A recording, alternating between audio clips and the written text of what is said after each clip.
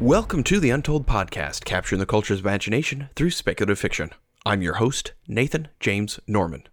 This is the month of the Good Snakes. We'll be releasing 5 individual episodes throughout February. At the end of the month, we'll open voting and you, the listener, will vote on your favorite stories. So far, we heard Standoff by Reed Benson in episode 71, Serpent Quest by Laura L. Zimmerman in episode 22, Calculated Risk by Steve Raza in episode 73. Later this month, we'll listen to King's Snake by Jonathan Gardner. But our story today was written by Laura van Arendonk-Ba. Laura van Arendonk-Ba writes non-fiction about animal behavior and speculative fiction about everything else. Her most recent novel, The Song Weaver's Vow, was a semi-finalist for SPIFBO's Best of 2017 award. Find more stories at www.lauravab.com.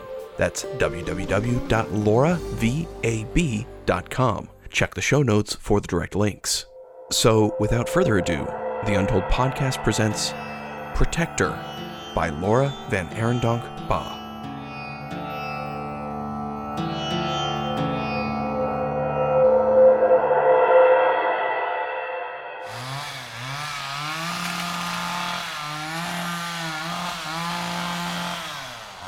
Elena slapped a tree trunk for balance as she skidded past and flung herself down the faded trail to the lower stream.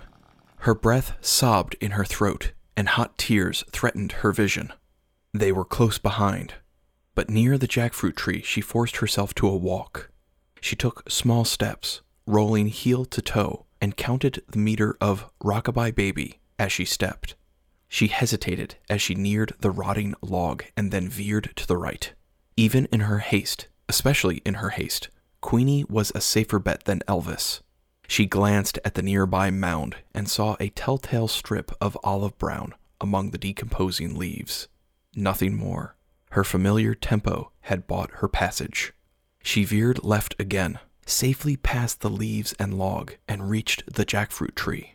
Its foliage was thin, but with luck, she might go unnoticed among its enormous fruit.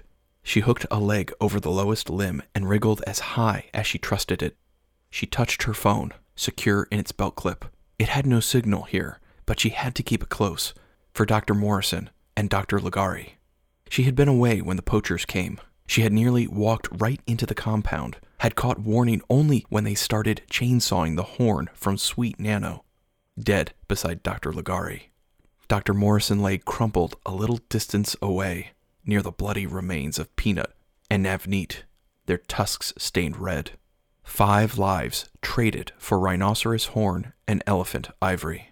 Elena stopped short, unable for a moment to grasp what she already knew, and then threw herself into concealing brush. They'd come to protect these animals, and they'd died with them. There was nothing left to save now.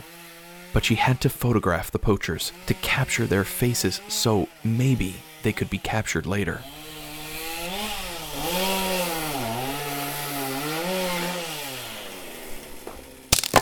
The chainsaw fell silent as Nano's horn fell to the dust, and the virtual shutter and faux advancing film sounded over loud in the sudden silence. They shot at her as she ran. She ducked and zigzagged toward the only place she thought she might be able to hide. The veterinary compound stored a lot of food, which attracted a lot of rodents, which in turn attracted a lot of rat snakes. This bounty of tasty snakes was the reason the 2 king cobras tolerated one another. The conservationists had been carefully predictable, and Elvis and Queenie had grown to ignore them. Girl, come out now and we won't kill you. Even in desperation, Elena would not believe such a lie. The first poacher came into view, pants red with the blood of 3 species, rifle in his hand.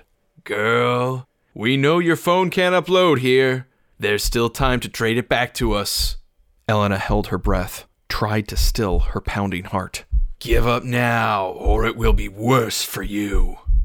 The olive-brown line stirred in the dead leaves. King cobras did not hear voices, but Queenie would be sensitive to his foreign steps, and even more so now than usual. Don't see her, Elena prayed. Don't shoot her. She couldn't handle one more death. He stopped and looked up. Elena's heart wrenched in her chest. He grinned and came forward, lifting his gun. He came in a straight line, too near the rotting log. Elvis had hidden beneath the log during his vulnerable molting. King cobras were particularly defensive while their milky eye caps were in place, likely to strike at anything which came near, such as an unfamiliar man reeking of blood. Elvis lunged from beneath the log, and the bite took the man behind the knee. He screamed and went down as his knee buckled, and Elvis responded to the assault by biting harder. The poacher brought his gun around and jabbed the muzzle at Elvis's head. Elena gasped, but Elvis somehow, impossibly, recognized the danger. He released and rebit. The poacher jerked, and the rifle fired into the side of his knee. He screamed. The second poacher pounded down the trail and stopped abruptly at the sight of his partner writhing beneath a 12-foot snake. He raised his gun and hesitated. Elena clutched the slippery branch with numb fingers. The second poacher stepped back, his footfalls moving away from the pounding vibrations of the struggle and toward the 2-foot pile of dead leaves enwrapping Queenie's clutch of eggs. Queenie rose from the dead vegetation in a rush of olive brown. Her hood flared and her mouth opened in a full-throated warning growl like an angry stray dog. Her head hovered level with the poacher's face. No man is prepared to stare a furious mother king cobra in the eyes. He swore and swung his rifle toward the tall snake, firing. Elena screamed as Queenie jerked back and blood sprayed. But the snake recoiled upward and launched at the poacher. Her bite took him in the upper cheek. Elena slipped around the branch and fell, landing hard on her side. Queenie released the poacher, who lay thrashing and swearing, clutching at his eye. The first poacher tried to crawl away, and Elvis bit him again, though he had to be out of venom by now. Queenie drew back from the blinded poacher and looked at Elena. Elena froze. She was only a few paces away, certainly within the snake's threat range, and nearly within striking distance. But Queenie lowered her upper body and relaxed her bloody hood. She held Elena's gaze for a long moment, unblinking and unmoving, and then she retreated through the forest litter. Elena got to her feet and stumbled forward, snatching the rifles and then bolting up the trail. One poacher got to his feet, but he was easy to outpace now. She had her photos, but they would not be needed. King Cobra anti-venom had to be administered within minutes, and her phone had no signal here.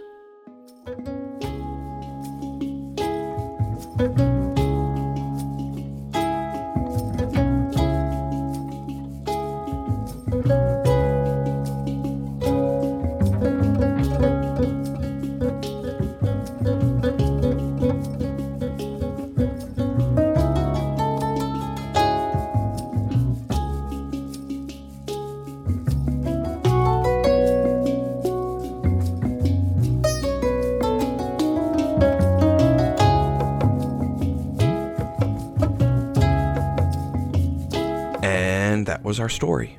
I hope you liked it. Please check back for the next installment in our contest, and be sure to check out reviews by Peter over at christianfictionreviewguru.blogspot.com. And remember that this podcast is part of the Christian Geek Central Network at christiangeekcentral.com. Please remember to join our Facebook page, follow us on Twitter, blog about us, leave us nice reviews on iTunes, Stitcher, or wherever you find us, support us on Patreon, and tell your friends.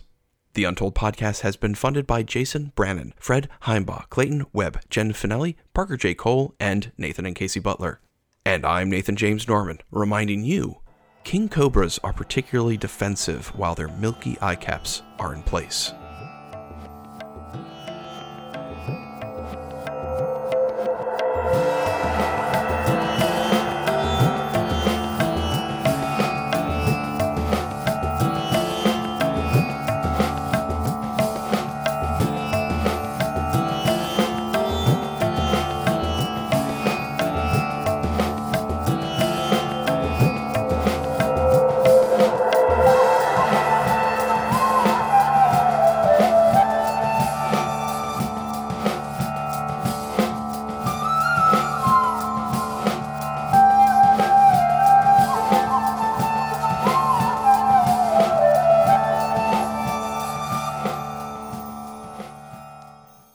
Author's note. Fiction allows us both to explore our frustrations with reality and try in some way to right things.